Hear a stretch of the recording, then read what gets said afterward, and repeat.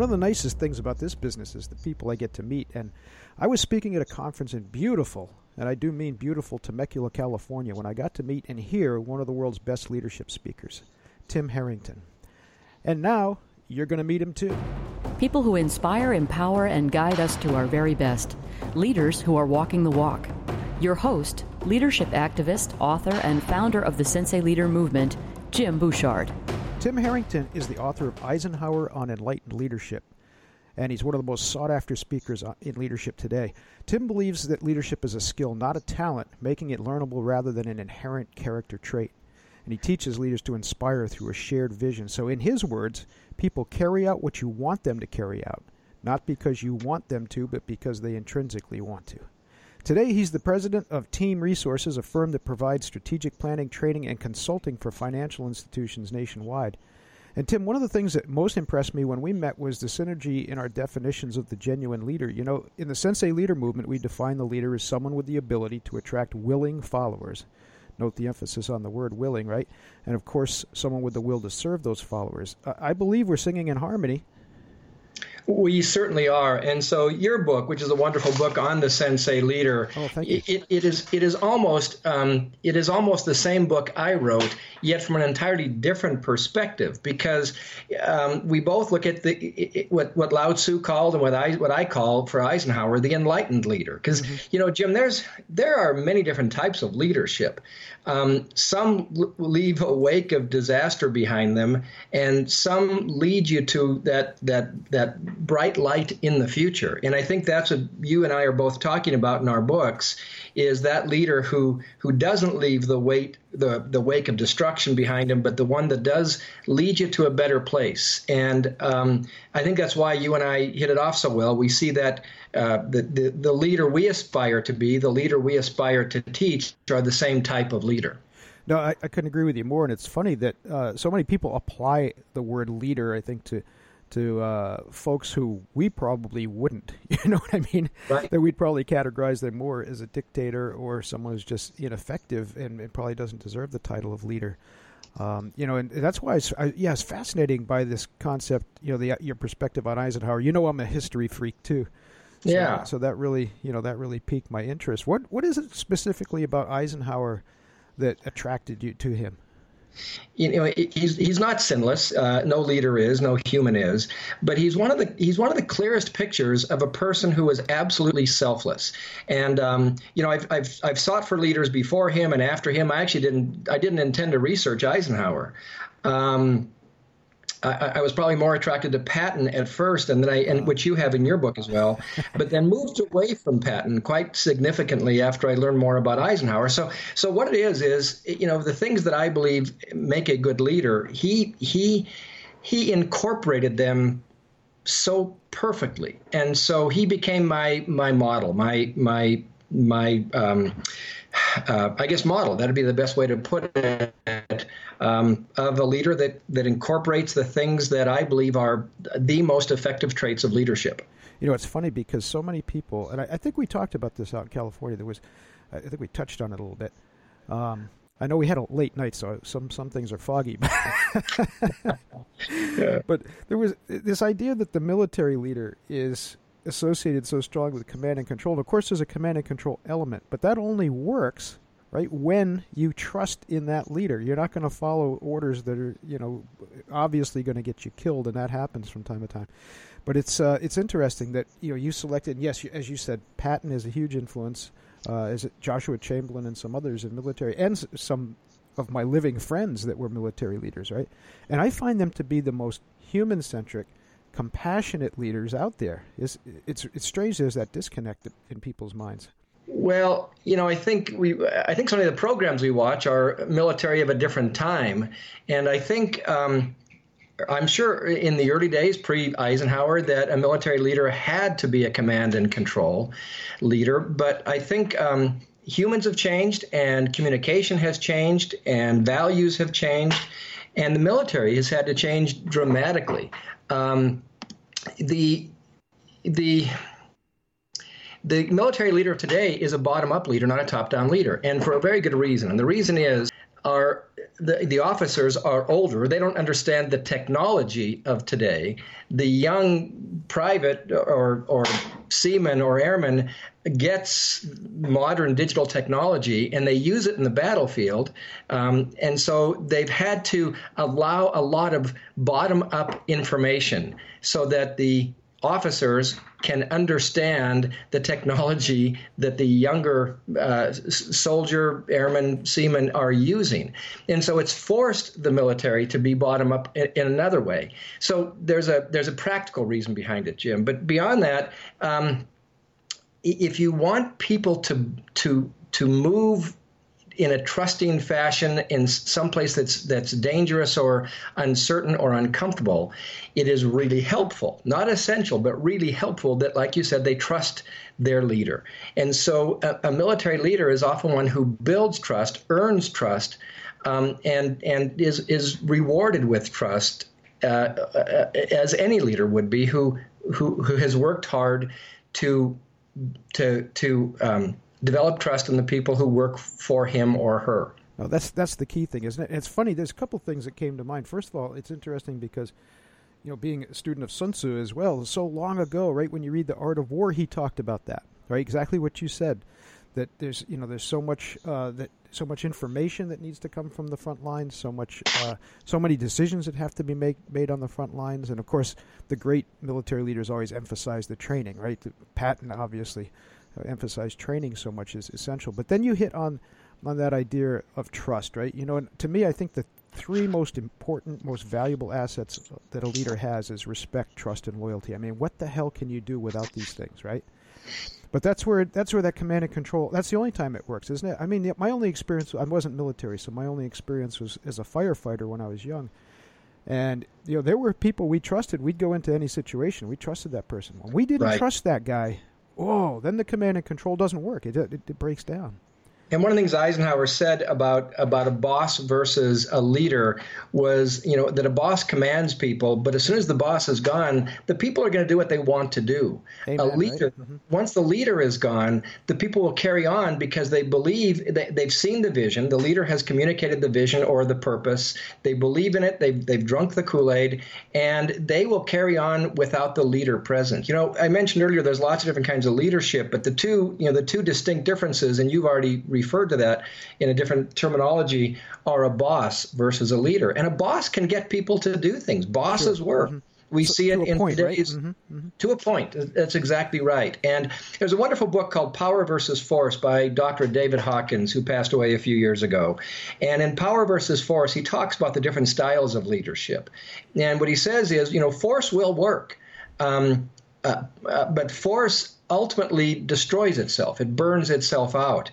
Power is something that is earned, and power never burns itself out, never destroys itself. So being a boss will work, but it has an endpoint.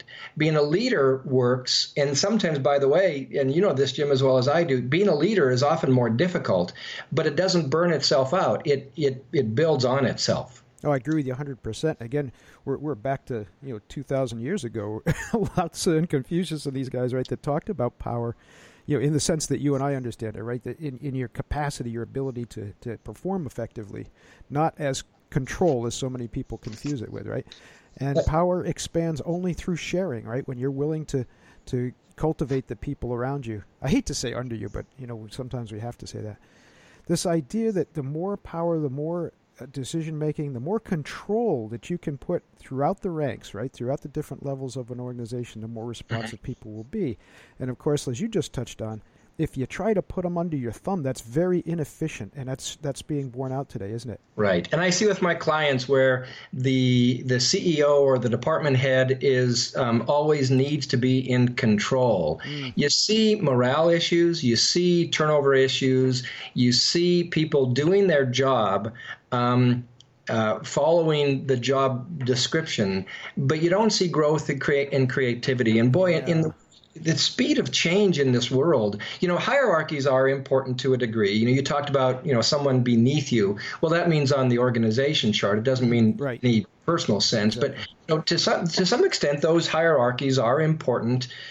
Yet when you see the organizations of today, they're a lot flatter than they were before. And a flat organization needs people who are inspired.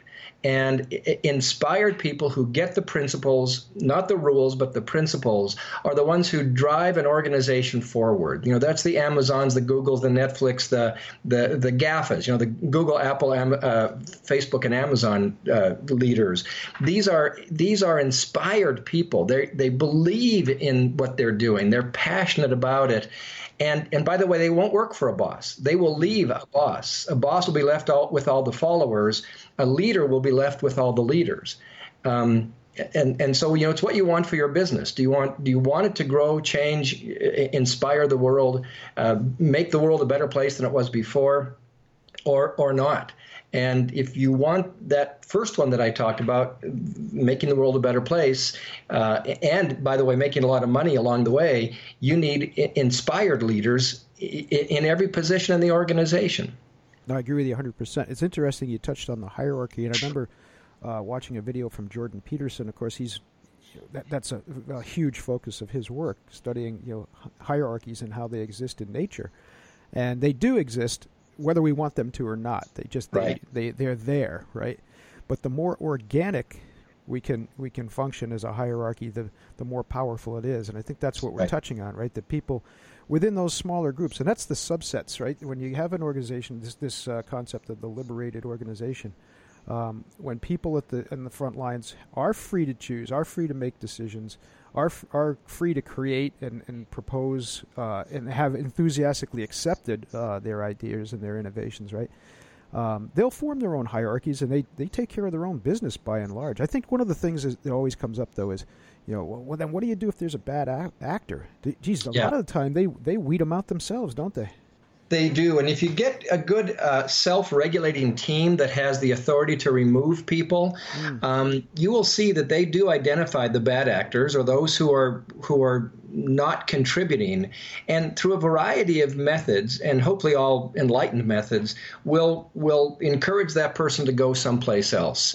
A self-monitoring team within an organization can be really effective as long as they have the authority to remove those who are ineffective. And in my book on Eisenhower, I have a grid in here. It's called the Corporate Culture Grid.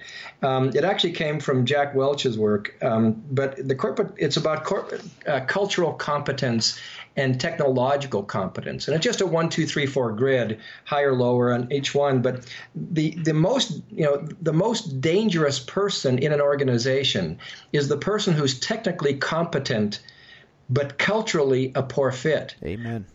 And because they destroy the morale. They dig out the foundation of purpose and take eyes off purpose. And they're sometimes the most difficult to remove out of a fear that, boy, they do so much. How can we live without them? Right. Yeah, but the people who have trusted this guidance and said, we have a good person in this department as far as how much they accomplish, but they don't fit. We're going to just see if this works and let them go. And one reader was in the Congo in Africa who read the book, and he said, we let go an engineer in the mine who carried the load, we thought, and as soon as he was gone, it was like we opened a window in a stuffy room. He said the attitude of the place was so entirely different. So what it came down to is a leader trusting his knowledge, trusting her intuition, and saying that this person, good person, competent person, doesn't fit here. And it doesn't mean they don't fit. It doesn't mean we don't like them. It doesn't mean any of those things. It means they don't fit here, that they're a better fit someplace else. And part of my work is making sure they go someplace else to see where they can fit better. I was fired early in my career, and I was a poor fit, and I was terrified when it first happened. And then, for me, it was like a door open saying, I didn't want to do that anyway. Right. And now I get to do something that I want to do. So we worry about letting those poor performers go. Termination's a real hard thing to deal with. But really, in all honesty, we're really giving a person a gift to do what they want to do. And a leader will see it that way. That is so important. You opened up bunch of cans of worms. So we're going to pick that up right after the break. This is Tim Harrington, and we're going to be back in just a couple of minutes. The research is bomb-proof. People perform at their best when and only when they know their leaders care, when they know their work has meaning, and when they have the chance to learn, grow, and develop. To accomplish this, we need to connect with the people we serve, the people who trust in our leadership. Leaders today need emotional intelligence, strong interpersonal skills, and an accurate sense of self-awareness.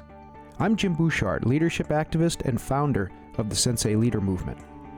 The Sensei enjoys a very special relationship with students. It's one built on respect, trust, and loyalty. And these are also a leader's most valuable assets. I help you build these relationships. I work with you to help you inspire, empower, and guide your people to their very best. That's what the best leaders do, and that's what the Sensei does. My job is to help you be the Sensei, so you can lead your people to their very best, and yours. Executive coaching, workshops, corporate training. Visit thesenseileader.com or call 207-751-4317 today to learn more. I was speaking at a conference in beautiful Temecula, California, when I got to meet and hear one of the world's best leadership speakers. That's Tim Harrington. He's the author of a tremendous new leadership book you need in your personal library, Eisenhower on Enlightened Leadership. And he's one of the most sought-after speakers on leadership today. Tim believes that leadership is a skill, not a talent, making it learnable rather than an inherent character trait. He teaches leaders to inspire through a shared vision so that, in his words, people carry out what you want them to carry out, not because you want them to, but because they intrinsically want to. Today, he's the president of Team Resources, a firm that provides strategic planning, training, and consulting for financial institutions nationwide. Learn more about Tim and his services at timharrington.net. That's timharrington.net. And get your copy of Eisenhower on Enlightened Leadership at Tim's website or Amazon. Okay, Tim, just before the break, boy, did you open up some stuff. There's a lot of places we can go with that. You know, one of the things that, and this is part of the reason I'm so excited, we've got to do some work together because, you know, we share so many of the same ideas. There's too many times when people confuse a leader with top performer. Yeah. You know, someone who's a top performer they may be great technically, like you just said. They may even be good managers to a degree, right? Right. But they might not be leaders. And right. I like the way you said there might be a place for them, but it just might not be in a true leadership position. They may not be able to inspire, empower, guide people, right? They need to be, if they're great technicians, maybe that's what they should be doing. Right. And, you know, one of the things that Eisenhower did well, it's one of my chapters called An Inspired Leader Deals Well with Difficult People. Often your highest performers, Jim, are difficult people. The really talented people are often difficult people. And there's this factor you have to weigh with the highest performer. And as you said, and it is, are there downsides hurting the organization more than their upsides are helping it? Mm-hmm. Or can we live with their downsides? And that's a real important thing to weigh. In an organization, you want to be as fair as possible, but it doesn't mean you treat everybody the same way. Right. Mm-hmm. And a good leader will know how to treat and connect to and draw out the talents of each person in a unique way, not in one way for everybody. A boss is one way for everybody. A leader is more dynamic than that. And so, go back to Patton and Eisenhower. You know, Patton was Eisenhower's most effective combat leader, mm-hmm. but Patton drove Eisenhower crazy, and Eisenhower had to basically fire Patton 2 or 3 different times. But he said, I cannot win this war without Patton leading one of my armies. Right. He knew how important his talents were, and they outweighed all those other elements of his personality that were so difficult to deal with. Oh, now, yeah. Not to get off on a tangent, it's interesting because you see the same thing in sports. For example, for like football, Patton was an offensive coordinator, not a head coach. Yeah. Right? You know? Right. Or he might have been the great wide receiver who drives you otherwise crazy. And again, you have to weigh. Do the oddities break down the locker room? And you've seen a few of the stars in football, basketball, etc., where pretty soon they're traded to another team because their lack of fit in the locker room actually hurt the organization, regardless of how good they were. And boy, one of the toughest things in the world is to remove a bright star from your team. Right. It's because you don't know what's going to happen with that. But it is absolutely essential, and it's part of leadership to say, what's the best thing for the entire team, for the whole organization? Oh, no, and one of the perfect case studies when you lack the courage or the fortitude to do that is what happened with Matt Lauer, right, at NBC. I mean, that's crazy. There's one thing that you really touched on that we really need to reinforce, though, too, and I know we share this idea. Now, someone has to be willing. But people can learn effective leadership skills. It might not make them the greatest leader. It's not going to make them I'd argue there are no natural leaders, but these people that are perceived as such, as a natural leader, a person might not ever grow to that level. But people can learn leadership skills. They can learn the interpersonal skills. They can develop the emotional intelligence, the self-awareness that we're talking about. But they have to be willing, right?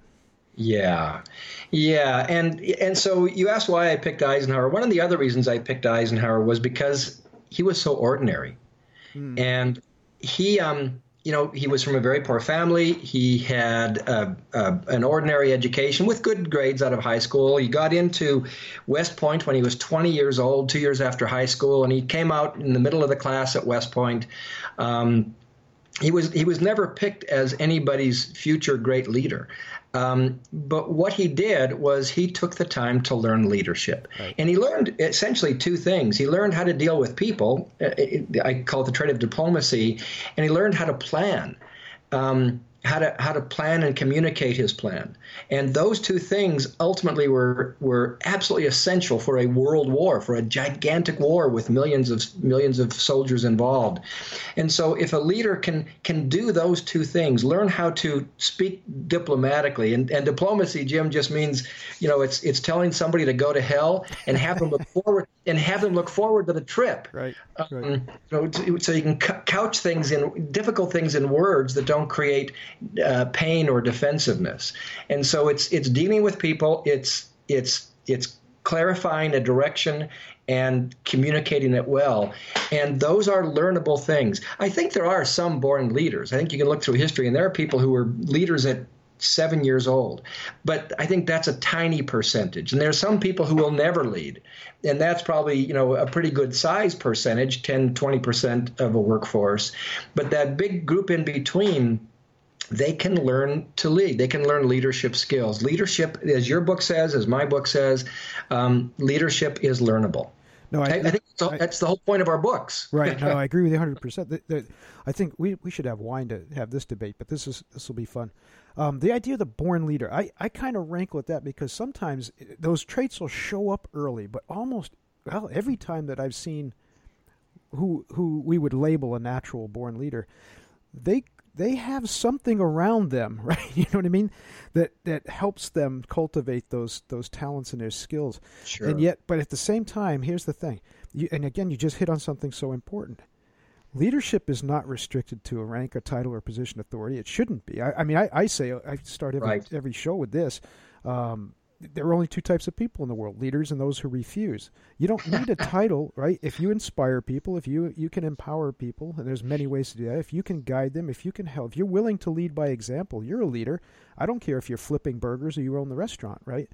And that's so critical. But one thing I didn't want to forget about this, I've got to send you one of my heroes, and I think if you don't know of him yet, he'll be one of yours, I'm sure, is Joshua Chamberlain.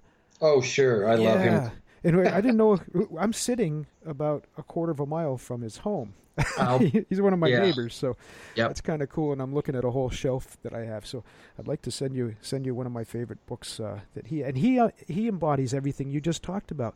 I mean, he knew nothing, particularly about military leadership, but he really knew nothing about leadership at all until he volunteered, right, to sign up for the Civil War, and he learned it on the fly. And he was a consummate student. The best leaders are, aren't they? They're constant students. Exactly right. And when I said a born leader, you and I were both. We were both fighters. I was a boxer. You were in martial arts, and I think you boxed as well, if I remember what you told me. Yeah, you were probably better than me. You turned out prettier than I am. But had longer arms. That was all. That might be it.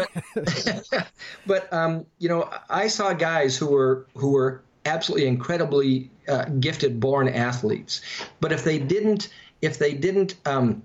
nurture and cultivate that skill, they didn't move on.